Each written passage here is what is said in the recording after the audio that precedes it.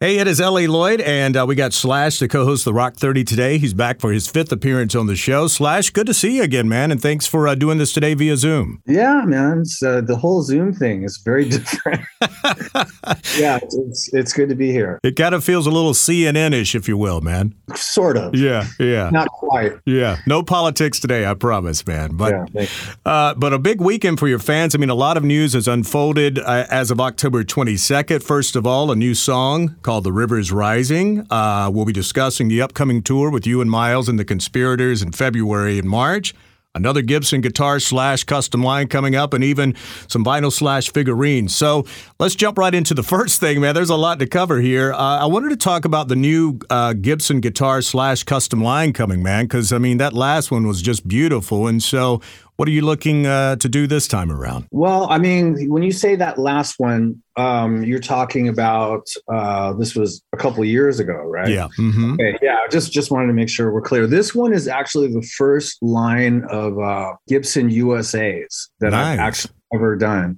I've always done stuff through Custom Shop, mostly because Gibson, not too long ago, was going through so many kind of weird internal changes with designs and priorities and focus and so on, that I just did everything through the Custom Shop. But now that Gibson's been taken over by a new person and he's running the company, everything's gotten Gibson back to focus. And so this is a really cool line of Les Paul standards and a gold top that I'm doing through the USA. Wow, that's very cool. That's cool. I'm very happy to be doing that. Yeah, I can't wait to see those.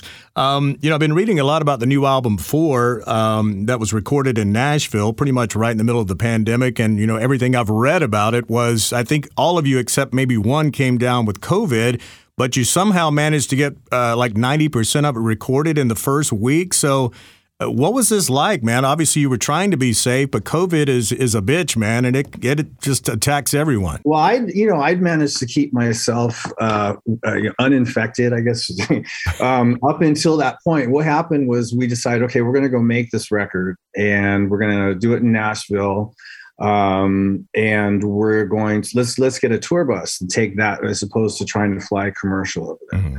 So we met the bus in Vegas because most of the guys live in Vegas. I drove out to Vegas and I met the bus in LA and then took the bus to Vegas, and we all met at a doctor's office over there, and we all got tested and everybody was negative. We got on the bus and we drove to Nashville and we loaded in our gear, and the next morning we went in and we recorded everything live. So we did 2 songs a day for 5 days. Wow. It's a 10-song record.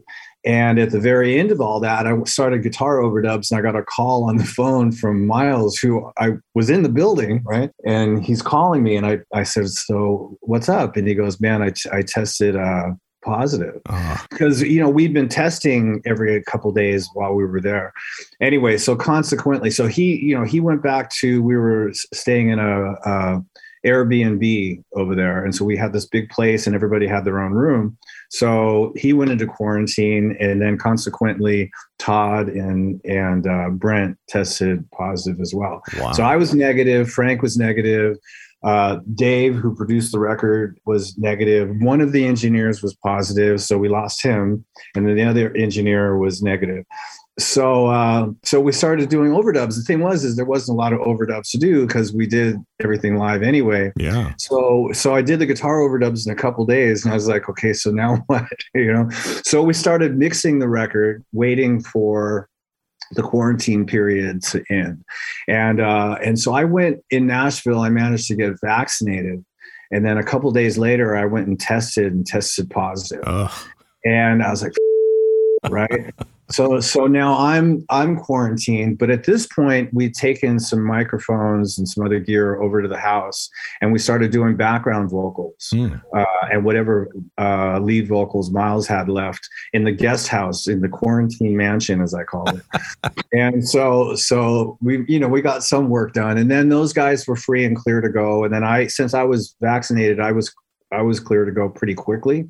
And then we went in and mixed the rest of the record and put some percussion on and mixed it, and that was it. Wow, that is a great story, man. Unbelievable. Frank was the one guy that didn't catch it. Yeah, well, good for him. I read that some of the stuff was actually recorded in the legendary RCA Studio A. For guitar lovers. That was Chet Atkins' studio. Yeah.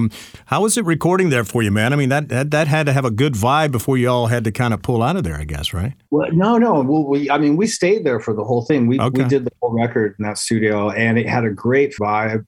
The room was great, and the way that the room, because doing the live record where you actually record the drums and the guitars in the same room at the same time is really rare. It doesn't happen. And Dave Cobb, who is a producer, one of the things that prompted me to want to do the record with him is we had a phone conversation about, Glenn Johns and old, the way that we like the sound of all these old rock and roll records. Mm-hmm. And and he was very enthusiastic about going in and just doing it live all in the studio at the same time. So I was like, okay, I'm in. So we went into this great room, and the way that the room is it made it possible for us to have the back line right next to the drums with a couple gobos and record everything at the same time. Wow. And so that is a testament to that room. You can't do that everywhere. Yeah. It's got a great history, great pictures on the walls that you just see every day of all these great players. And then of course Studio B is right next door. And that's sort of like a museum of, the studios from the 50s and 60s. And so, yeah. Well, hopefully they'll hang a photo of you up in there now, too. Yeah, right. I was talking about the tour you guys have kind of got laid out for February, March of 2022, a lot of casinos.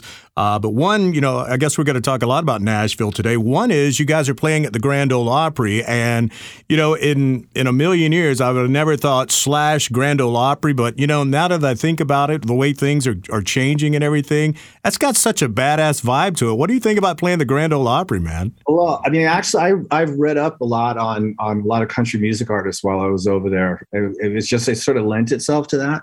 And there are a lot of the old school country artists or something that artists that I have a lot of respect for. And so I did read a lot about the history of the Grand Ole Opry. And we actually played there once before at the very end of the last it was the last tour that we did for Living the Dream. And it was the first time I'd ever played there. And it was a great gig and the crowd was great. And I think we managed to pull it off.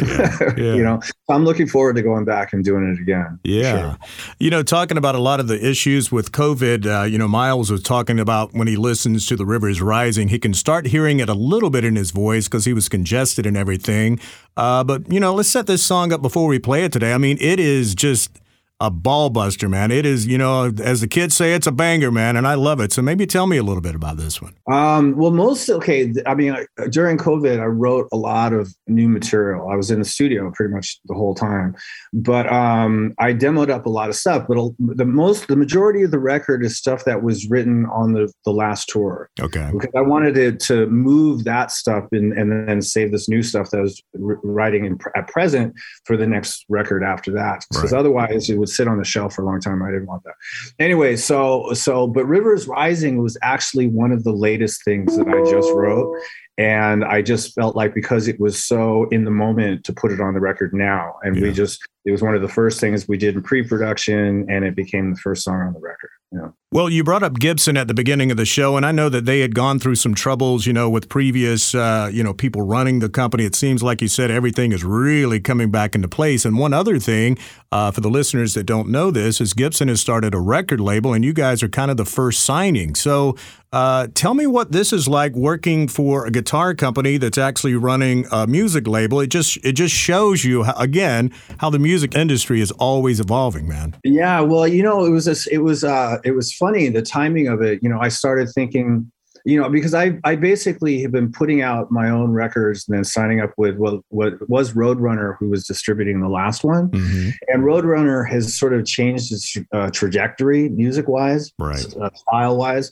So I was thinking, who do I want to do?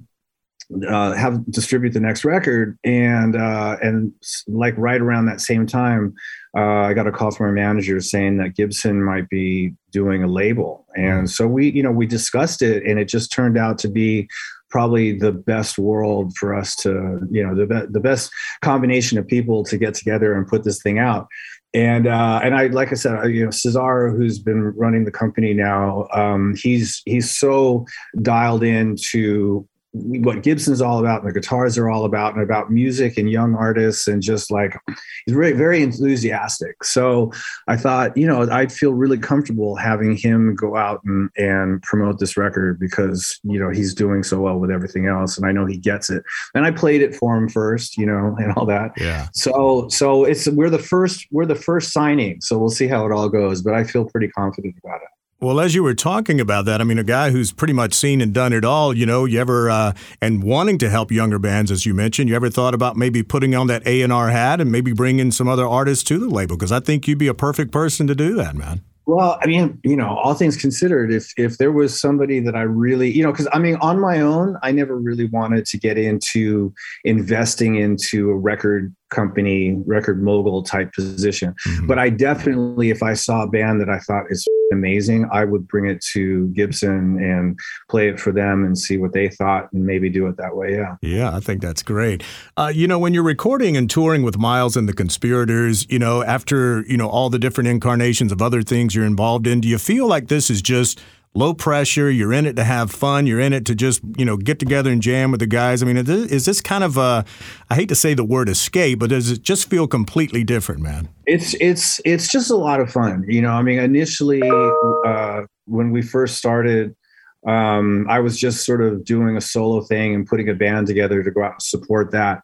And then when I started working with Miles on that particular record, and the Conspirators sort of happened with Todd and Brent, it was just fun for us to throw some songs together and go out on the road and tour, right? Right. And but it's also a really, really great band from the get-go. Really, a bunch of great, unique players, and we have a certain chemistry and it has a certain sound. And so we've just been doing it based on that first idea of just getting together and going out and playing. Yeah. But we go in the studio and we write in earnest, and it comes together as a record that I would, obviously want to make. And so it just becomes some sort of a simple thing. Write some music, record it, go out and play. Right. It's a perfect combination, man. Well, outside, you said you got 10 tracks on the new album. So outside of the single, maybe you could give me one more, we'll call it an artist pick, if you will, that we can also play as an extra today. That's one of your favorites on the album. Okay. Wow. That's a tough one. Let's see. So there's a song called Spirit Love on the record that's pretty cool. It's pretty dark, but you could go ahead and play that. We definitely will, man.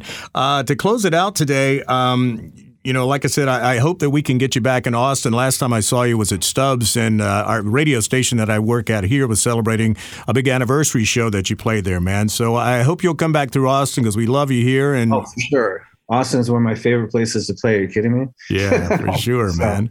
This will be the first U.S. run, sort of, I'd love to be able to say post-COVID, but we'll say at the sort of tail end of at least the COVID mania. And so it'll be the first U.S. run, and then we'll start putting together more stuff after that, and hopefully see you soon. All right, man. Well, thank you so much for being on the Rock 30. Always great to see you, Slash. Cheers, man. Thanks for having me. Talk to you soon.